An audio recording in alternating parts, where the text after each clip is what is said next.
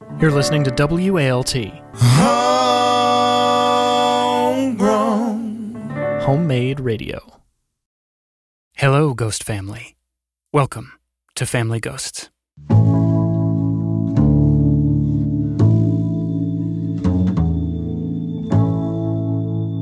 I think the thing that I love most about family stories is that on the surface, they seem like the most low-stakes, relatable type of story you can imagine. To use a Family Ghost example, one person steals another person's plate of Chinese food leftovers. The victim of the theft becomes obsessed with figuring out who did it and ends up holding a family-wide court-martial to determine the culprit. It's fun, it's relatable, and it's just a plate of Chinese food leftovers, right? Well, no. Because like many family stories, that one starts out with something trivial, and before you know it, it has morphed into this decades-long saga of deception and betrayal that gets told and retold and actually becomes this kind of Rosetta Stone for understanding the real dynamics of this family and how those dynamics shaped each member of it. I'll give you another example from my own family. And this is a story that I have referenced before on Family Ghosts, but it's also a story that I didn't fully understand until recently when I was thinking about the intro for this episode.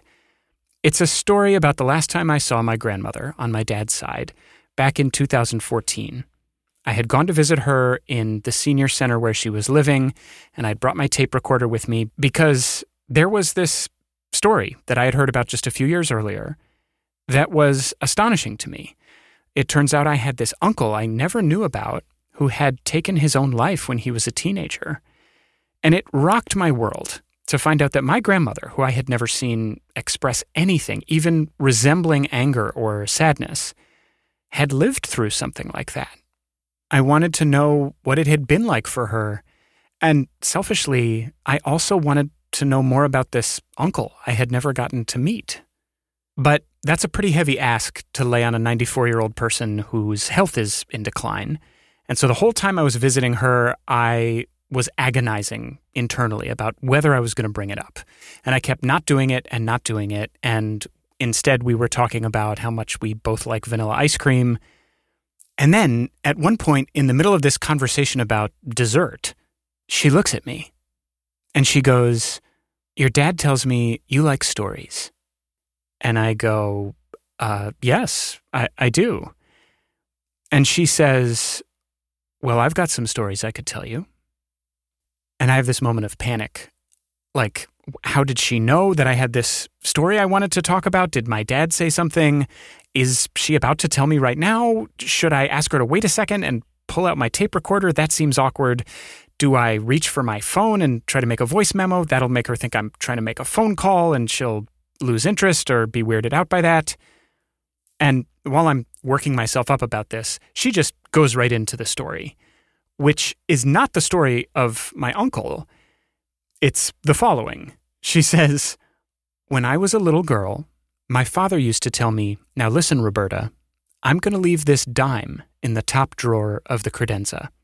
And if Mr. Fetterman comes by and knocks on the door while I'm out, you just reach into that drawer and you give him the dime, but you don't say anything. You don't ask him any questions. Do you understand?' So my grandmother says yes, and eventually Mr. Fetterman does come by, and she gives him the dime. And my grandmother finishes the story by saying, 'And what I later learned is that that's because Mr. Fetterman,' and I'm pausing the way she did, 'was an alcoholic.' And then she says, 'Now that's a story, isn't it?' Now, in addition to not wanting to freak my grandmother out by asking her a bunch of personal questions while her health was in decline, I also didn't want to give her notes. But in my head, I was thinking, no, Grandma, that is not a story. That is just a fact about Mr. Fetterman's life. Who is Mr. Fetterman? Looking back, though, I think in its way, this actually was a story, and an important one, because I think it was the story of why my grandmother never did tell me anything about my uncle who had taken his life. and why there is a tradition of not telling stories like that in my family. Because I think maybe the lesson my grandmother took from the situation with Mr. Fetterman and the dime is that there are some stories you're just not supposed to tell. Which, in turn, is probably a big part of how I ended up hosting a show like this one.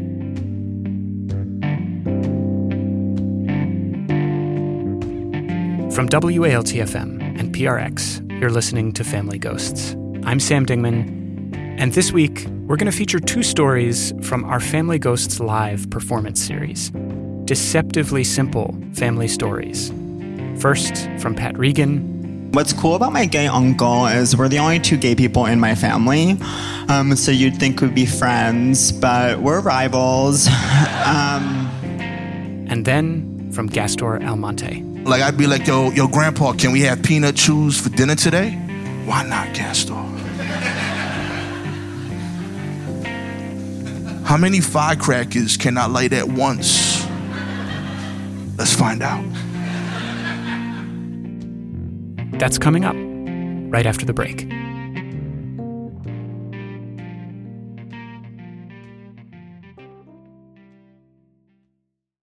Our first story this week comes from Pat Regan, who is one of my favorite stand-up comedians and a writer on the HBO series Hacks, which just won the Emmy for Outstanding Comedy Series. But I first discovered Pat's work on his podcast, Seek Treatment. And one of my favorite things Pat does on that podcast is tell these little stories about his family, which always struck me, at least, as a window into what I love so much about his comedy, which is often about the ridiculous lengths we push ourselves to just in the name of trying to fit in. So, back in 2019 for a Family Ghosts live show, we invited Pat to come tell one of those family stories at the Bell House in Brooklyn.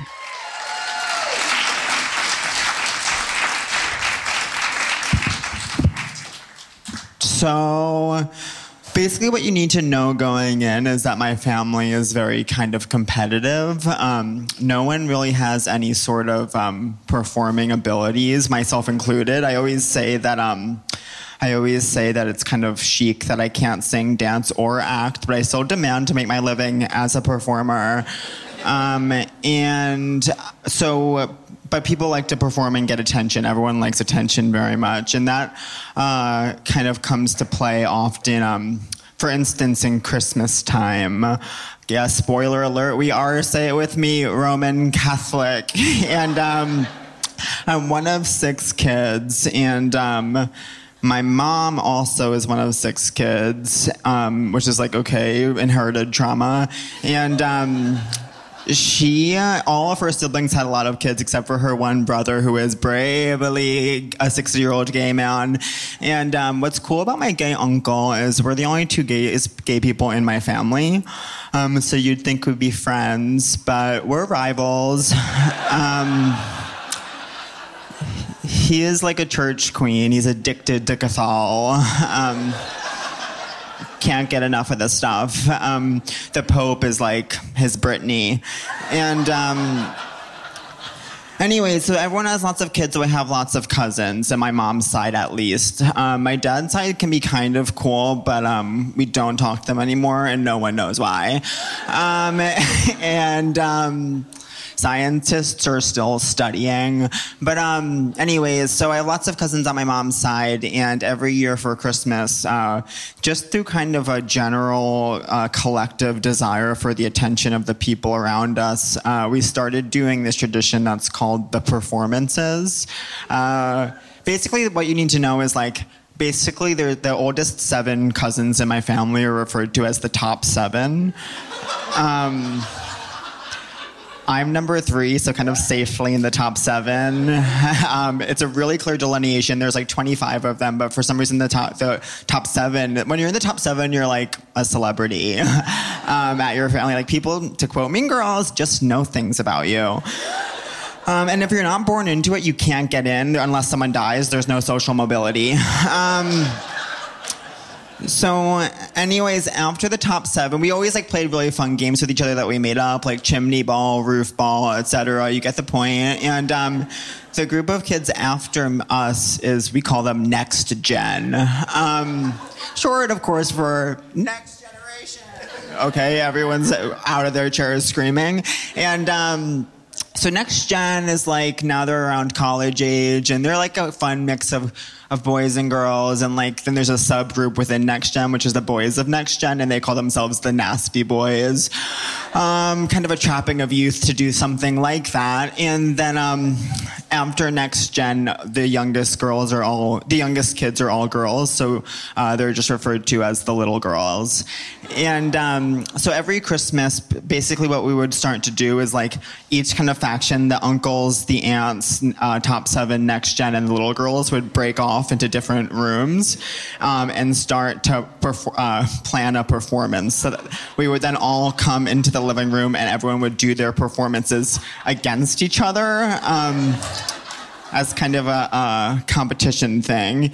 Basically, there was no judge and no one to say who won, so it just evolved into everyone shouting every year. And top 7, the uncles always went for this kind of real dad humor.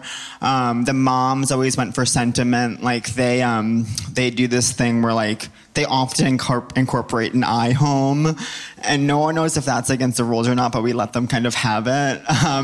But their most famous bit was like singing All I Want for Christmas by You by Mariah Carey, and kind of when the beat dropped, they all grabbed their favorite child and danced with them on the dance floor.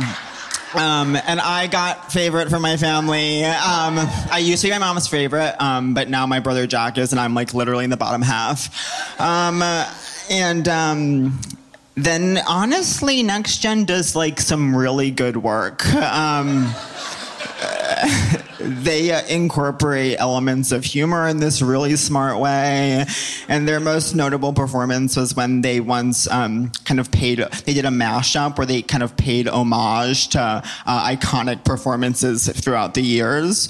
So that was really cool. Top 7 is like mashup queens. Like we take it really seriously and it's really earnest. Like we'll do a lot of, our most famous, it was a mashup between Call Me Maybe and Rudolph the Red-Nosed Reindeer. We also tried a thematic mashup of Lord Royals and We Three Kings. But basically the infighting gets really fucking crazy, and it always ends up in a huge fight between me and my older brother Terrence, and we've been rivals since we were little. My mom would always do this thing around Christmas time where she would get us the same present, but like slightly different, like different versions of it. Like he would get a blue one, I would get a red one to keep things fair. But sometimes there wasn't just different color options and someone would just get a slightly worse thing. And famously one year on Christmas, it was when I was 5, he was 6, all either of us wanted was the white Power Ranger talking white tiger sword. And that was all we put on our list. And finally we both had sword-shaped boxes at the bottom of the tree, and he opened his and he got the sword and I opened mine. And I got a replica of Jafar's golden cobra staff from Aladdin. Was wildly disappointed, tried to hypnotize people with it. They hit me with their swords. So that's kind of our deal. We all like attention. We've had to stop doing the performances because they got quote unquote too intense and people don't want to do it anymore. But that's like the vibe. And so essentially one time when I was 11 years young, thank you, I was sitting at my grandma's house and we were all having dinner, and then this family of my cousins came over, and my cousin Sarah, number 4, 1 year younger than me, came in. She was wearing glasses, and no one in my family had ever had glasses before, and there was a real part of me that was jealous of that. She came in, everyone kept asking her questions like, how did you know you need glasses? Like, how did you choose those frames? Sarah, you look gorgeous in your glasses. I love how they fit on your face. And I was kind of green with envy over the attention she was getting. And so what I chose to do was, in coming days, I kind of pretended I just couldn't see very well. I was like, I can't see things that are too close to me or too far away. Like I didn't put eggs in one basket. I was just vaguely bad at seeing. And my cousin Sarah had shared that she started getting these really bad migraines before her big break because she was trying too hard to see that it hurt her head. So I started having these very dramatic migraines where I would like fall to the ground. And my mom did know I was lying, but she had to, by law, take me to the doctor. And so she took me to the optometrist, and it's actually really easy if anyone here wants glasses. He would just like show me stuff, and I'd be like, yeah, I can't see this. And he would be like, what number is this? And I'd be like, if I knew, I would tell you. And my mom still knew I was lying, but like she was powerless to stop what was happening. And so the doctor was like, yeah, he needs glasses, which wasn't an easy job. And so I got to go with just me and my mom to the mall, which was super rare. And we went to Lens Crafters. And I spent, honestly, 2 hours trying on different lenses, looking for one that kind of fit my face shape right. And I started building this new persona for myself. Like, maybe I would be this person who, like, wore these kind of oblong lenses and did a middle part. And maybe that would kind of be what saved me. And so I got the glasses, and my mom was furious at me, but she couldn't say anything. And then I wore them to school the next day, and kind of like no one really noticed. And I wore them to a family dinner at my grandma's house, and it had kind of been done. And so the second week I wore them to school, I lose every single thing in the world, and I just lost them. And no one in my family has ever spoken about it ever again. Thank you guys so much. I'm Pat Regan. Pat Regan. Family Ghosts will continue in a moment.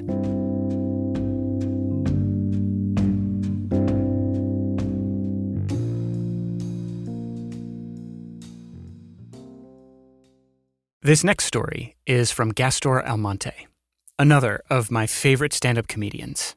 Gastor's also a storyteller, and as you may recall, he was on our show a couple months ago telling a story about his brief tenure as a neighborhood crime fighter back when he was in elementary school. And this week, you're going to hear him tell another story about an unexpectedly effective approach to public safety. I'm from East New York, Brooklyn. Y'all been there before, for real? No doubt. Yeah, I got an 8-year-old son, and the neighborhood's changing a little bit, you know.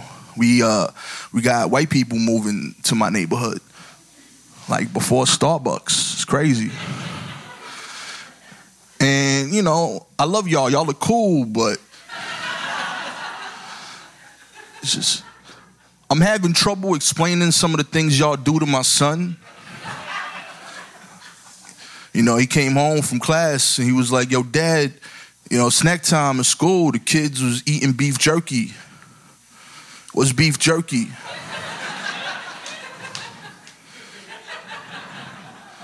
And I challenge you to make that make sense to an 8-year-old Dominican kid. I was like, well, son, you know how, you know, we eat chicken, you know, eggs and fish most of the time. Sometimes I splurge and we have steak and it's juicy and tender. It tastes great. He's like, yeah, Dad, it does. I was like, so white people like to take that.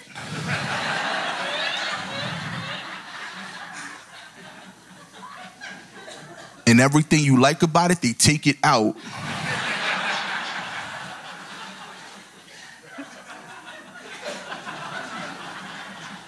And instead of having it for dinner like once a week, they cut it up into little pieces and just tolerate it for a month.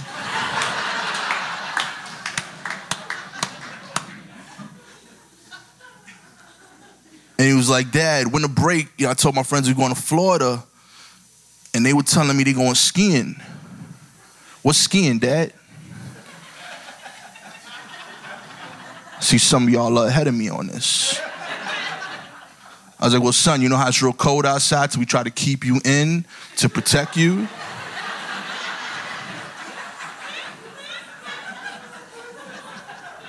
White people like to look for the most dangerous days in Mother Nature's schedule to go outside. You know how it's really difficult to walk outside and the streets are flat?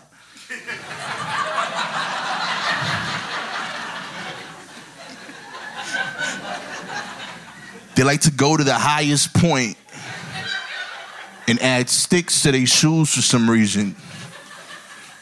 And you know how you get real slippery and sometimes you fall down and you try to avoid that? Well, they try to do it on purpose, gracefully.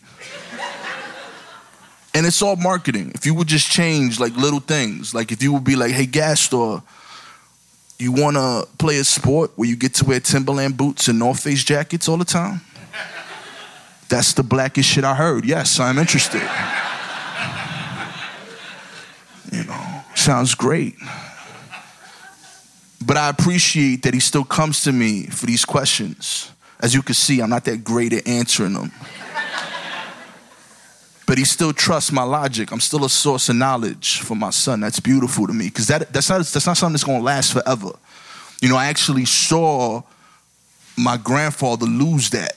You know, lose being the authority figure. I remember when I was 7 years old, he moved here from the Dominican Republic, and I was excited because I was 7 years old. You know, I wanted to do a whole bunch of stupid shit. And here was this old man that also wanted to do stupid shit.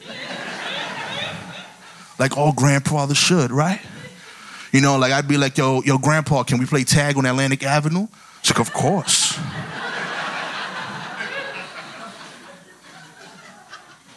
Can we have peanut chews for dinner today?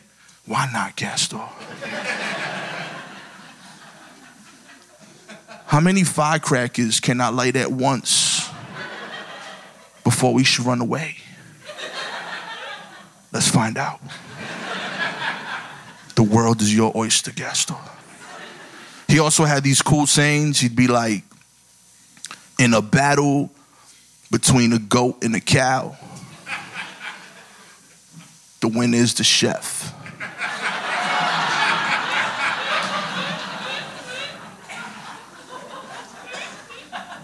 I still don't know when to use that adage.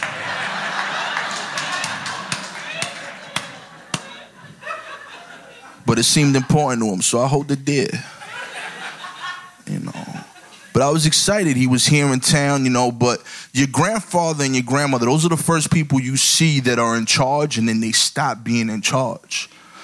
Everyone else, your parents, your teachers, cops, you see them in charge. They're in charge the whole time you're a kid. You know, and it was weird to me to see this guy, you know, do stuff and get in trouble for it with his kids. You know, like my cousin Guillo, he was 10 years old. He wanted to rollerblade down the stairs of the building. He ain't make it.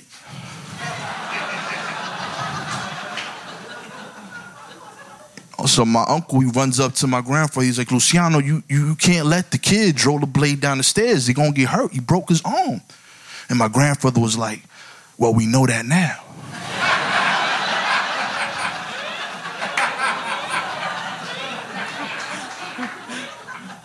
He believed in us, you know?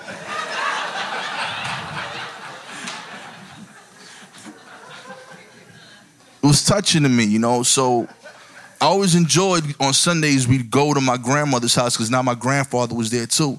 So, you know, my aunts and my mom would do their hair. My dad and my uncles would sit on the stoop and talk smack. And my grandfather would hang out in the front of the yard and watch me and my cousins, you know, do recklessness on the block.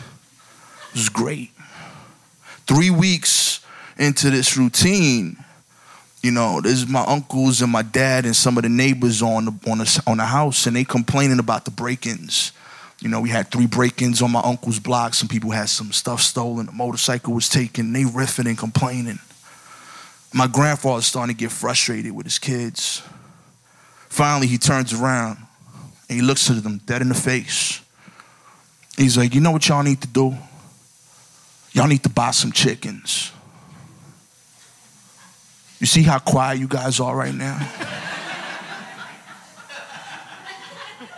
You see the confusion you feel? You are not alone in that feeling. looked at him stunned. They're like, what are you talking about, chickens? And my grandfather started having a conversation like this was a logical thing to talk about. He's like, why should we get chickens? And my grandfather was like, oh, because chickens don't lie.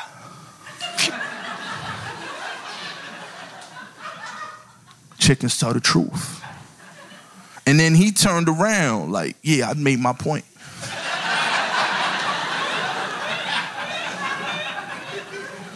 I've tried my whole life to mimic the confidence that man showed that day.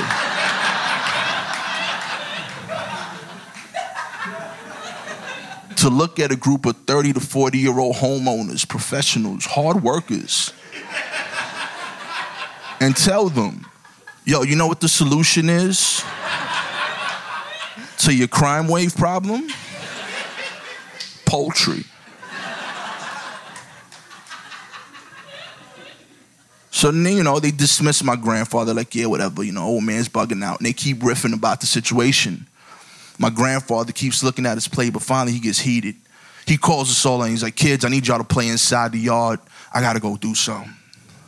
He walks off, comes back half hour later with a cage with 4 chickens.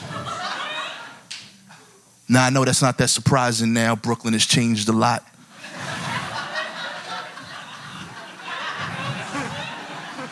I'm sure somewhere near here there's like a Hampton Farm, free-range artisanal chicken place. But this is 1990s East New York, Brooklyn. 1 block off of the J train on Fulton. My grandfather's been here 3 weeks. He doesn't speak a lick of English. Where the fuck do you go?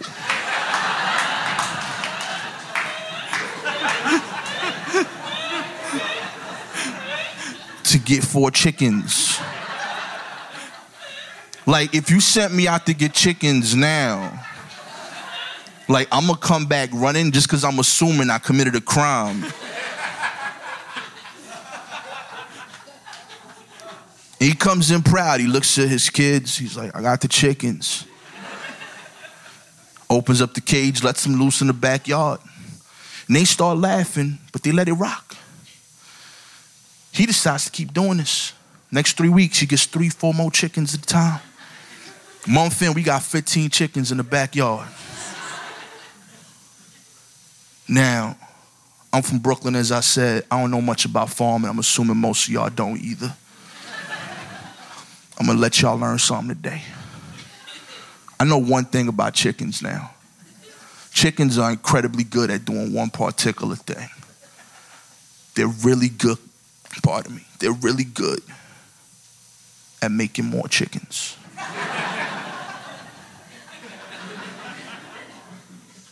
Six months in, we had like 150 chickens.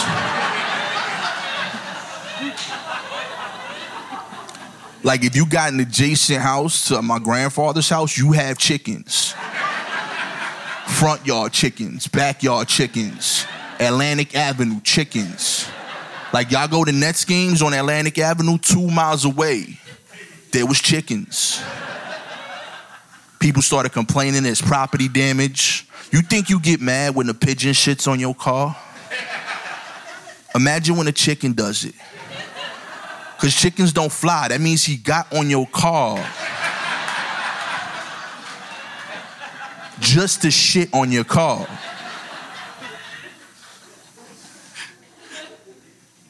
After 6 months, since people kept, they couldn't hold it no more. They're like, yo, we got to have a meeting. So the whole block gathers in my grandfather's living room. They talk to my dad. They talk to my uncles. They're like, yo, you got to talk to him. My dad starts it off. He's like, listen, Luciano, we're really happy to have you home.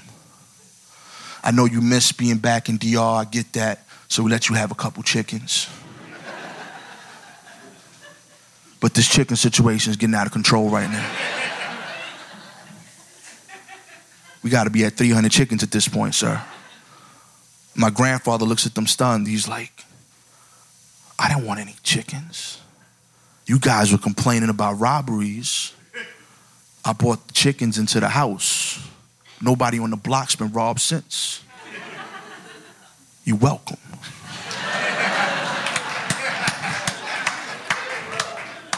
And then he left the room. So again, they just let it rock. Year in, you know, we letting these chickens grow. Everybody's okay with it. Security's top notch now.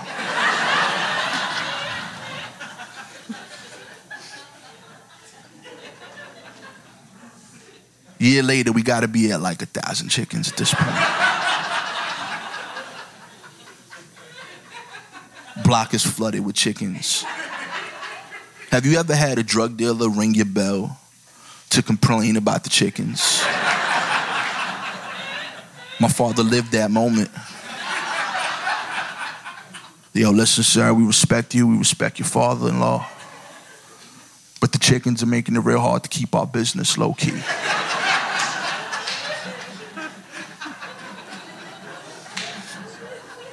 Admittedly, a fair critique, you know, but it was helping, so they kept letting it go. Finally, a few weeks pass, and on a Saturday morning, I wake up in my house and I hear my parents kind of like rumbling, getting ready. It's early, it's like 5 a.m, and I sense like that there's a lot of panic and energy. And I walk out, I don't know what's happening, and I'm like, oh, there was a break-in at Grandpa's house. We're gonna go over there and make sure everything's okay. And I show up and I see cops around the block. I see the neighbors outside looking. And I see a guy getting arrested and put in a car. And I witness what might be my favorite conversation ever. Police officer and my dad talked. And the police officer said this. He's like, so you guys brought the chickens here on purpose. 1,500 chickens.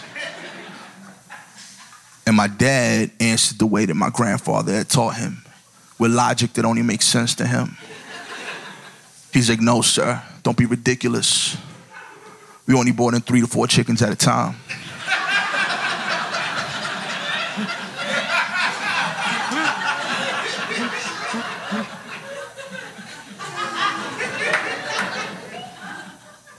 So the cop is like, how'd you get this many chickens then? And he's like, well, I don't know if you know anything about chickens, but they're incredibly good at making more chickens. And then he's like, so walk me through this. How did the chickens help? He's like, well, again, sir, the guy was trying to break into our backyard. He took some stuff. He tried to run away. He tripped on the chickens.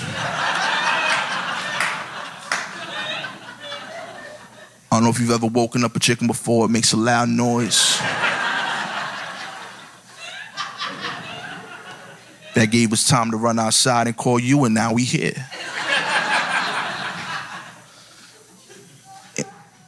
The cop is like, he's like 6'2", 200 pounds. He tripped on one chicken. Chickens are real short. And my dad's like, you right, sir. You think it'd be hard to trip on one chicken. But we had like 1,500 chickens.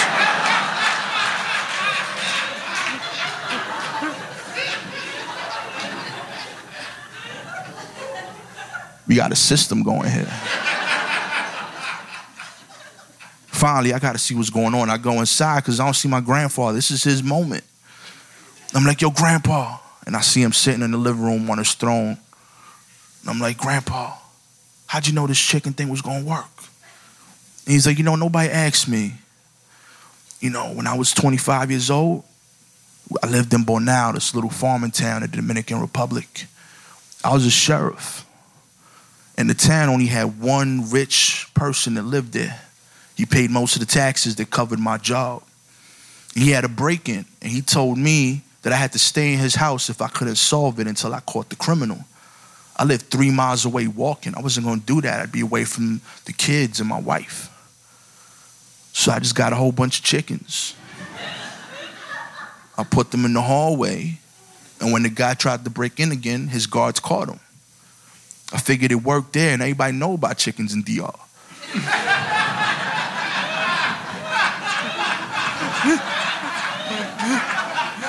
None of y'all know about chickens here. I was like, that's incredible, Grandpa. He's like, I know, I told you, Gastor. Chickens don't lie. Chickens tell the truth.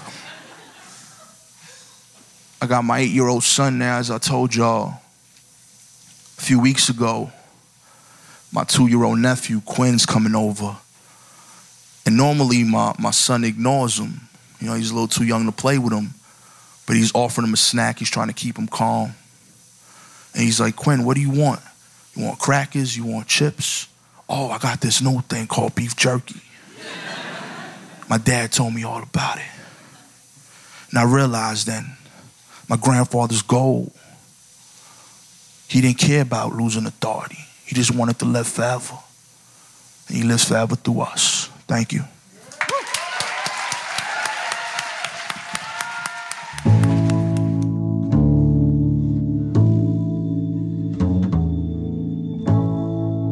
Family Ghosts is hosted, produced, edited, and mixed by me, Sam Dingman. Thanks to this week's storytellers, Pat Regan and Gastor Almonte. Find Pat's podcast, Seek Treatment, wherever you're listening to this. And if you haven't already, watch Hacks on HBO. It is so good.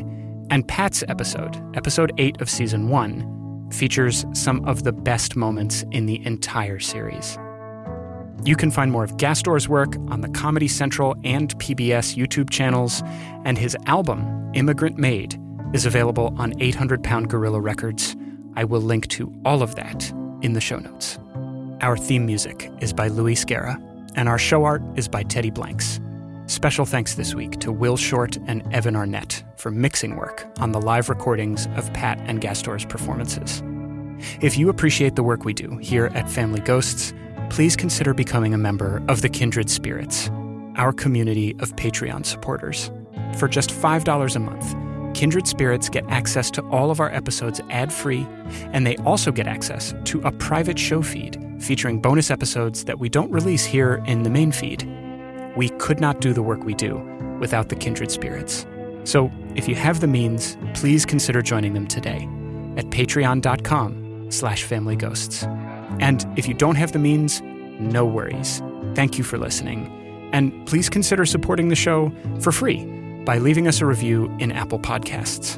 It will take 30 seconds of your life, and it will make a huge difference in the life of Family Ghosts. We will be back in 2 weeks with another episode of Family Ghosts, where every house is haunted.